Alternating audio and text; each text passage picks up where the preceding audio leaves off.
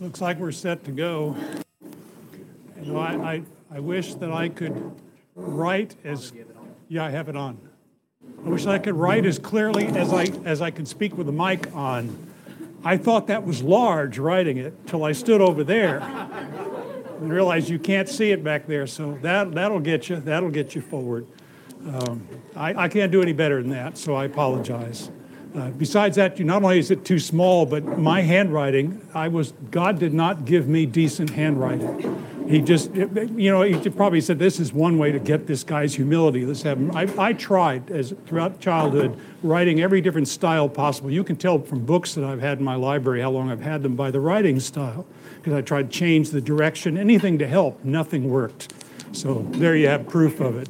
I'll translate it. May as well be in Hebrew or Greek, anyway. Yeah, I'm sorry? You're capable of that. Of translating it? Well, not anymore. It's been so long since I used it.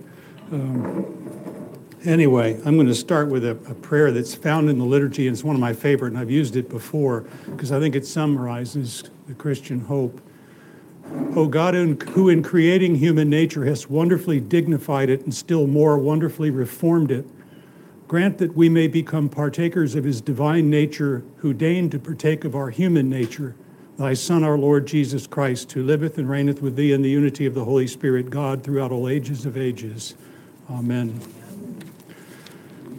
I'm going to start with just a very brief statement from St. Gregory Palamas. He said, conjectural analogy destroys the foundations of Orthodox theology and leaves man suspended in an existential void.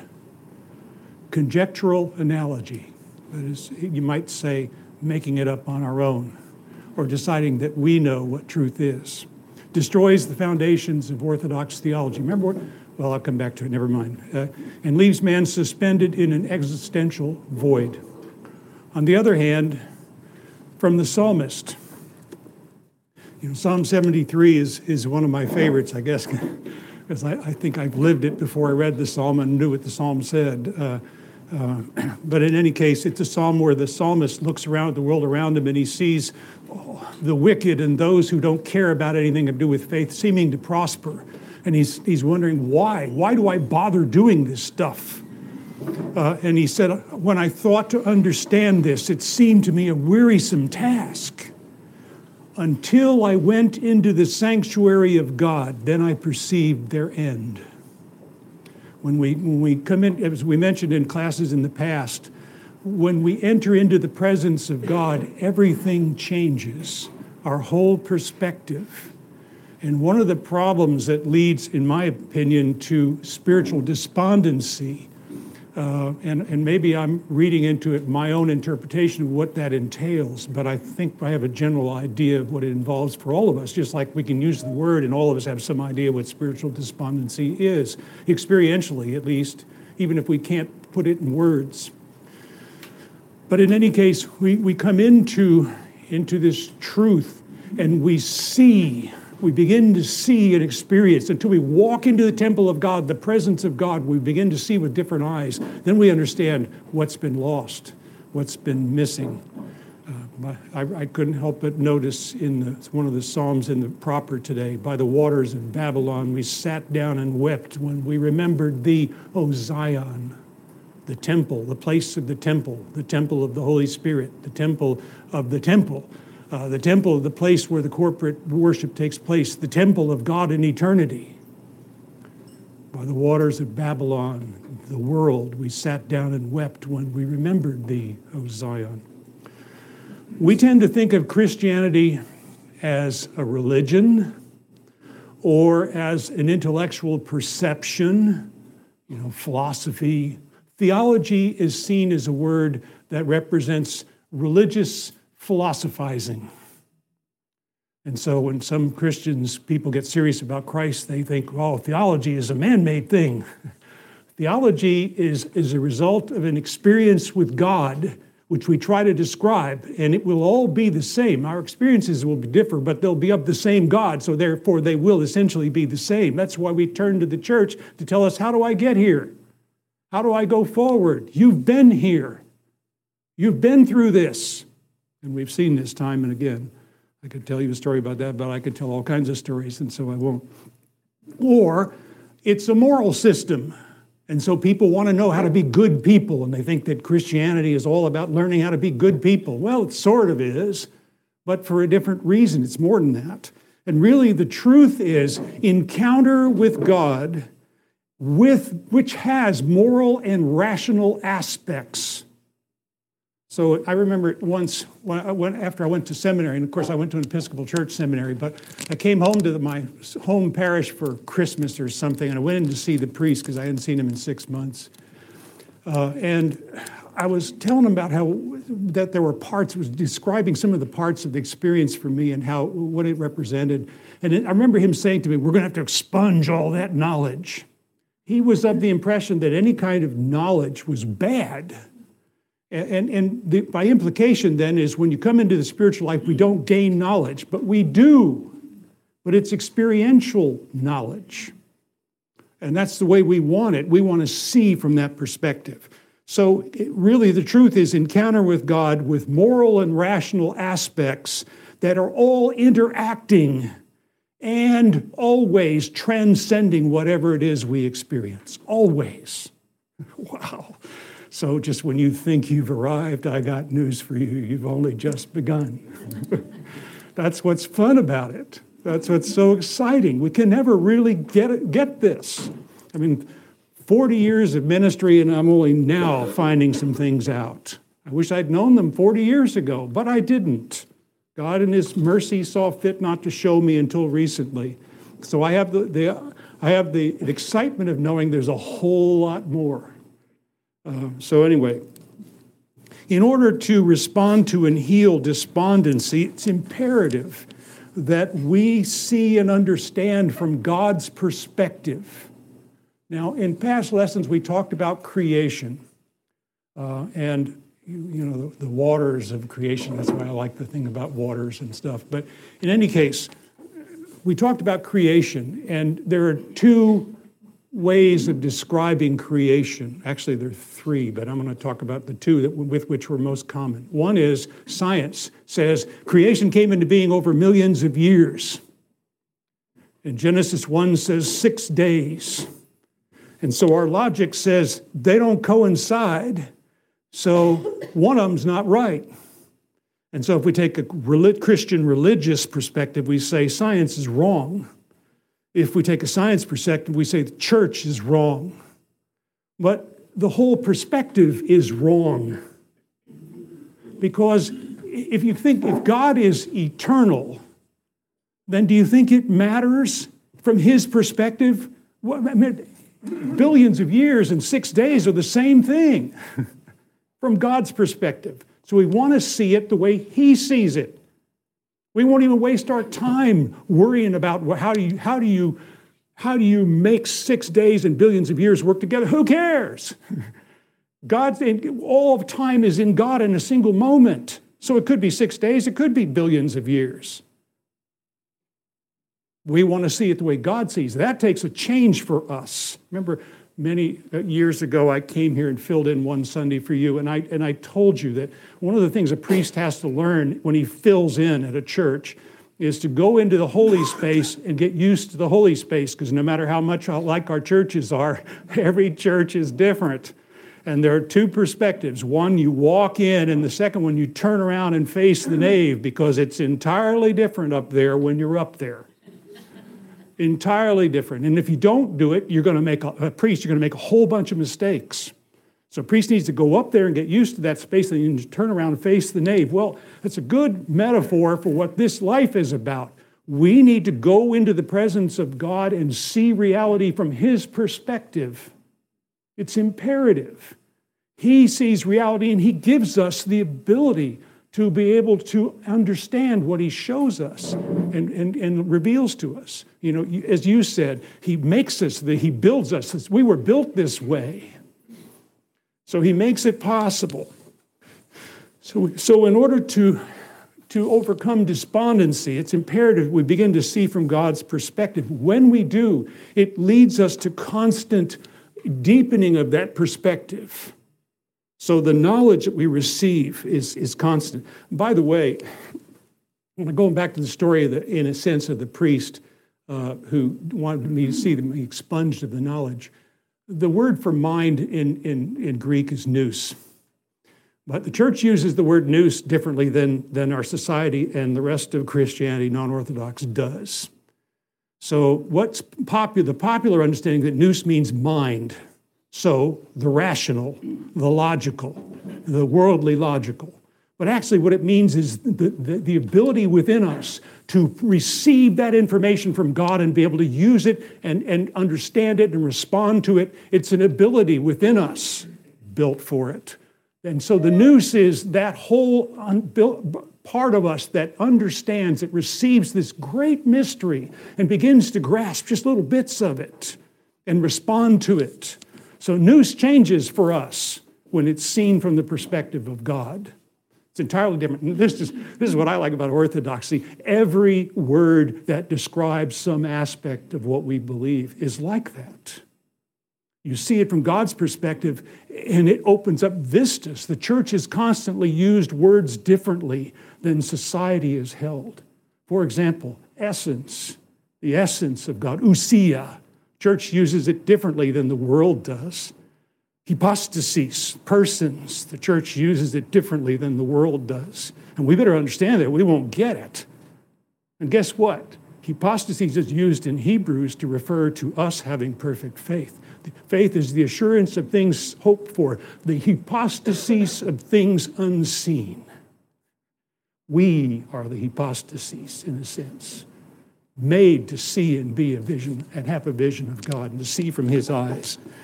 So it leads us to deeper perception, which then guides and deepens the effect of our actions and what we do. It leads us into wholeness, which itself is not something we attain once, if I'm going to strain for 5 years, and maybe if I get it right, I will arrive at wholeness. Well, when we arrive at wholeness, we keep arriving at wholeness.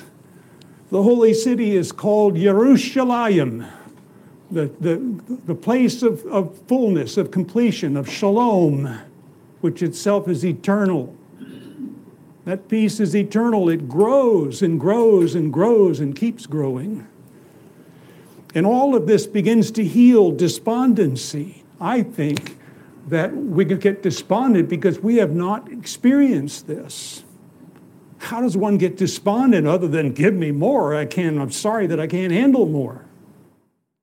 So by the waters of Babylon, we sat down and wept when we remembered thee, O Zion.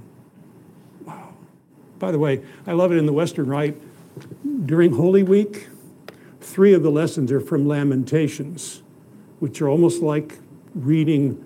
It was Jeremiah the prophet's lamenting when Jerusalem was destroyed in 586 BC. The temple was destroyed. Everything that represented their faith was destroyed, and he lamented. And it's almost like lamenting, or almost like the despondency that's affected when one realizes what's happened to us. And I'm also reminded of St. Silouan's lament. What is it? The lament of Adam or something? Adam's lament. That's it. The exact wording, where he laments the fall. And even after he's been redeemed, he says, "Oh, how I regret having grieved my God." Wow, talk about a perspective. But anyway, so it leads to the healing of despondency. Now, what I put up here is something, this will seem like an aside, but it's not. I want to lead this to you. That is, we've discussed this before, looking at ourselves and knowing ourselves before and after the fall. So before the fall, this is the way God intended us to be, to encounter him, to encounter God. You know, we talk about the mystics and those people who can tell us about encounter of God. We are the mystics. We're the ones who are supposed to do that. The littlest, the most minute, the most insignificant has this ability built within. It's learning how to use it and knowing what to do with it. So the encounter with God is the first thing. Secondly, experiencing then both the immaterial and the material realms of creation. Creation is more than just the material world around us. That's the realm of science. But the realm that in which we are involved is different. It's more encompassing. There's a whole world of immaterial reality out there. The angels are a part of it. Sometimes we experience the angels, but probably not like they were in the beginning of creation. So it's a different world, and even the presence of God. So we begin to experience the immaterial, and this is not metaphorically or symbolically or, I just have an understanding. It's real. The world changes. Everything changes. The third one, knowledge originates from revelation. In the academic world, knowledge starts from you get a piece of information and you build on it and you get some more information, a few more facts, and you keep building and building and building and building and building. It's empirical. So we build it up. Whether we won't, but through that knowledge, arrive at an encounter with God. We might arrive at the belief that there is a first cause, but we can't define him or it or whatever it is. In many cases today, we're finding that people are saying if it can't be proven scientifically, then it can't be there. Therefore, we're going to leave that out of the picture altogether. Well, it doesn't work very well because knowledge originates from revelation. God has to reveal himself, and he has. That's what everything we teach tells us. God has revealed himself. This is what we have learned. Now, if we're crazy, if the church is crazy, if the saints are crazy, if the scriptures are crazy, if the apostles are crazy, if Jesus himself was crazy, then we don't need to pay this any heed, but it actually wouldn't hurt us any, because we're no worse off than we were before. But if it's true, remember when I was a young man searching for truth, and I went to a rock concert, and there was a guy that I had known had been a drug dealer in Wichita Falls. And between the bands playing at this big rock concert, he was getting up and singing folk music about Jesus. He'd had a Christian conversion. And it wasn't what he said that affected me. It was his person. He was transformed. And I didn't have a clue as to what was going on with him. I knew where he'd come from, and I knew what I heard. And I remember thinking, he has something, I don't know what it is, but I want it. So revelation does that to us. It transforms us, and we want that revelation. The knowledge of sin is given of the person of God, or the knowledge is given of the person of God, which I've already mentioned. Time is chronological and eternal. See, we experience time in a fallen perspective. We have not experienced time the way God experiences it. What is that like? I think we get glimpses every once in a while, but not really. We measure everything by chronological time. Self is understood in relationship to God. Every one of us understands himself in relationship to God. God defines us, not all the things about us. Like our jobs and our spouses and our families and how we look, and our hairstyles and, all those kinds of things. Self is comprehended universally. Every one of us, even if we don't want to and don't think so, represents all of creation, not just existing now, but through all of time and which is yet to come. We are universal. That's why Christ could come and become human flesh and become the second Adam, because he assumed that universal quality which is given to all of us.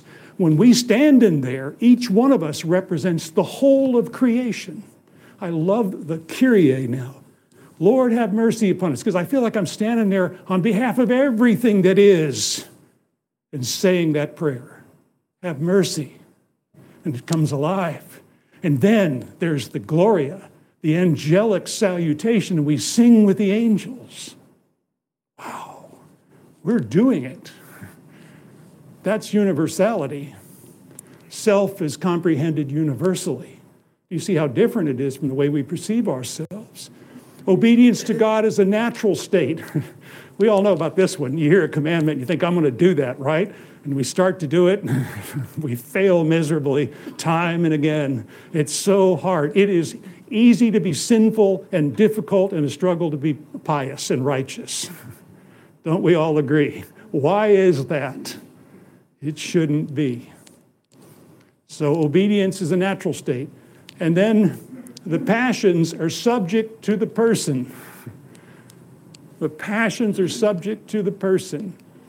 And we all, some of us can master some of our passions. Some of us can master most of our passions, but I don't think any of us can master all of our passions. And commercials on TV are proof of that. They know how to appeal to our passions. So, when you're watching a football game and ads come on for, I'm sorry, but when they come on with those big, thick crusted pizzas with the cheese in the end, I start to weaken. Fortunately, Grace keeps me grounded, and she won't allow me to go order one. So, otherwise, I would. That shouldn't be that way either. The passions are subject to the person. We are the masters of our passions. Hunger was meant to tell us it's time to feed the machine, not it's time to indulge in an extra pizza that you just had dinner an hour ago. So, anyway. By the way, it's a good thing I asked for a second marker. This one's out already. If you look at this, that's the way we were meant to be. Now, I've mentioned to you, but still, and now I have to write it down, forgive. Encounter with God. This is the fallen state. No longer a given. If God wants to reveal himself to somebody else, to somebody outside this situation, he can, but it's not a given. God can reveal himself wherever he will. That's why I like that saying about the Orthodox Church. This is as much theological as it is just a statement. We know where the Holy Spirit is. We don't know where the Holy Spirit is not. So this is no longer a given, the encounter with God. So sometimes God will appear in some ways, in strange ways, like to some of the prophets of the Old Testament. Reality, that's one, two. Reality is the material only. We've already done this. Knowledge is from logic. Sorry. Knowledge is limited to the material.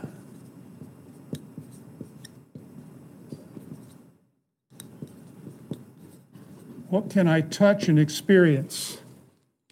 What can I logically fathom? So if we say something or a saint says something and we don't get it, that can't be true. Really? Where's the fault lie, really? Does the fault lie with the individual who's telling us this, the saints, or does it lie perhaps with our perception? Have we ever considered that? Time is chronological only.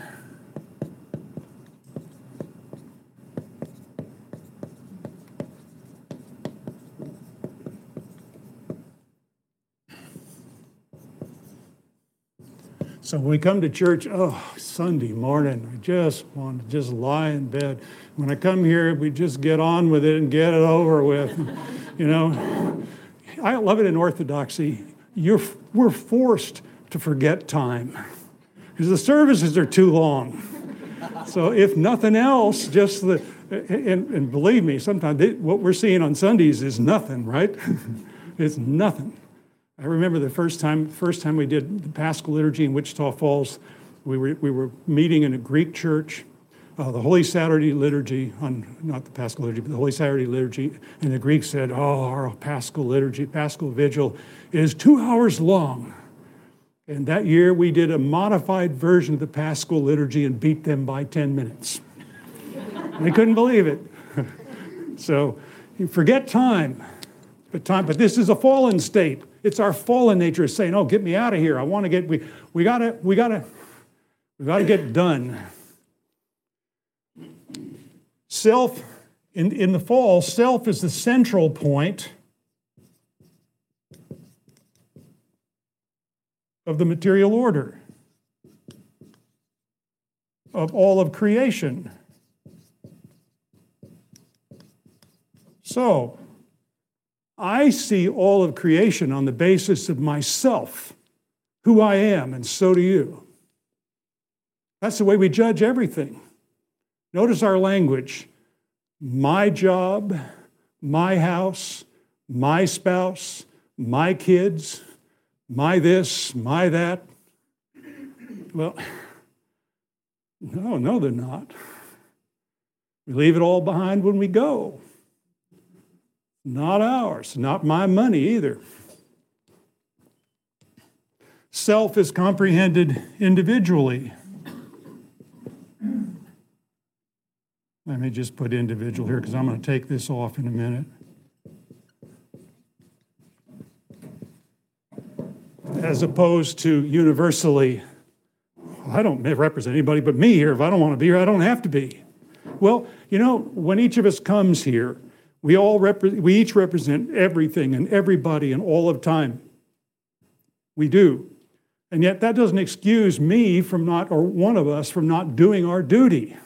It doesn't mean that it's not going to be done. It is going to be done in all the others, but that's not the point.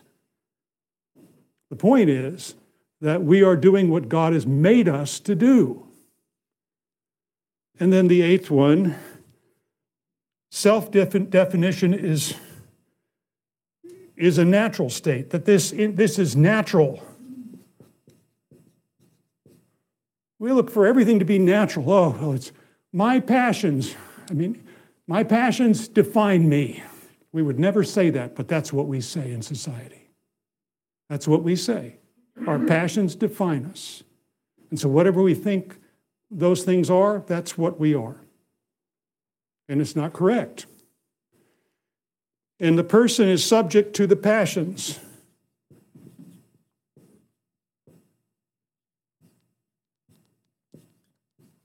Sorry.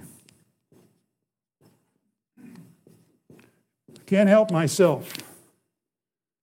Can't help myself. I got to indulge my passions or I'm not truly human.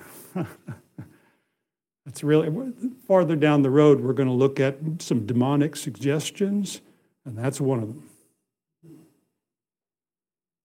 So anyway, look at the contrast. If one lives in this, you can see why he'd be spiritually despondent if he knew about this. Or if he just knew about this but didn't participate in it. Now, I got to take this off for a minute, part of this. I'm going to leave the good part. Take this off. Whoop.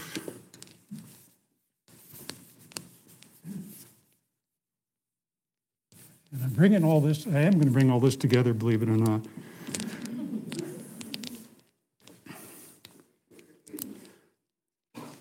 There are 5 phases, what I call phases, I don't know what else to call them, of humanity as we describe humanity. We describe humanity in 5 different phases of existence. The first one is before the fall, which is sort of what we've done here.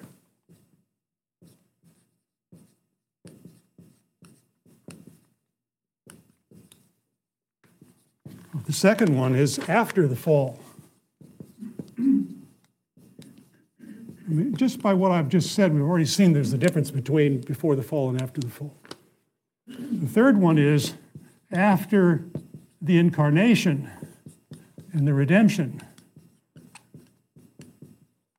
Everything changes when God becomes man. The fourth one is after death, where we're all going, but before the general resurrection. So we pray for the departed, for example, because most of them are here. And 5, finally, after the general resurrection. That is after Christ returns and there is the full judgment and all of eternity is laid out.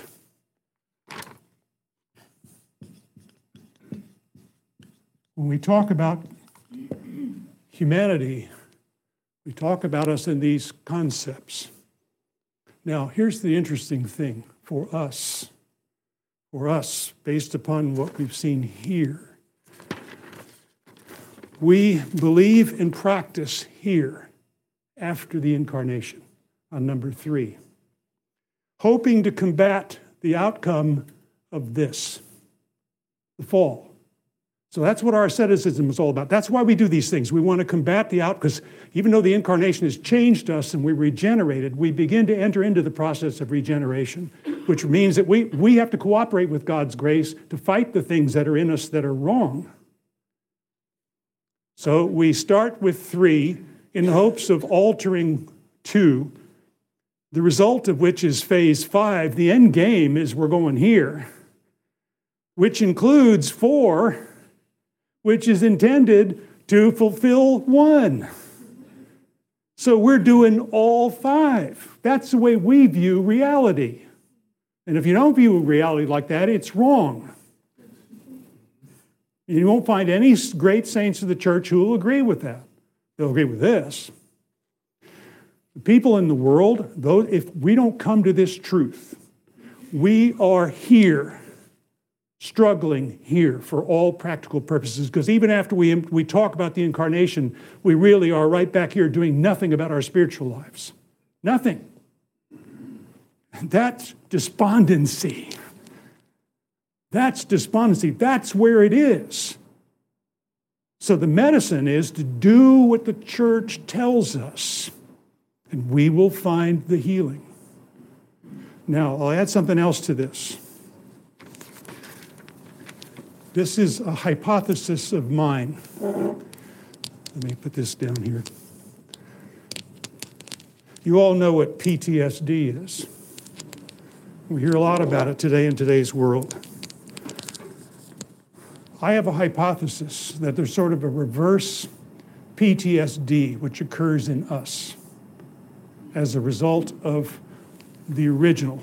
I think, whereas in PTSD, a traumatic experience of some sort is not dealt with or cannot be dealt with by an individual, and it affects his whole behavior and his thinking and his acting and everything else, or it affects a lot of it. So dealing with it is a difficult task, as we know.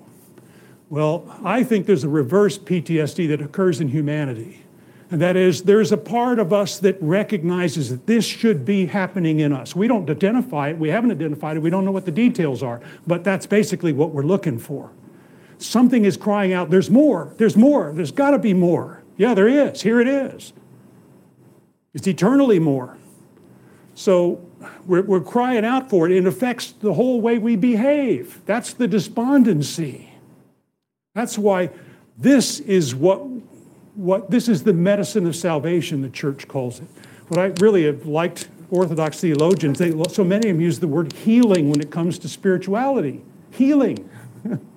Well, I never thought about that before. I thought healing had to do when you're sick, you lay hands on somebody and they get healed, you know. I never thought it had to do with the psyche or my psyche being corrected, healed, made right the way God intended in the beginning. Wow. So what's missing?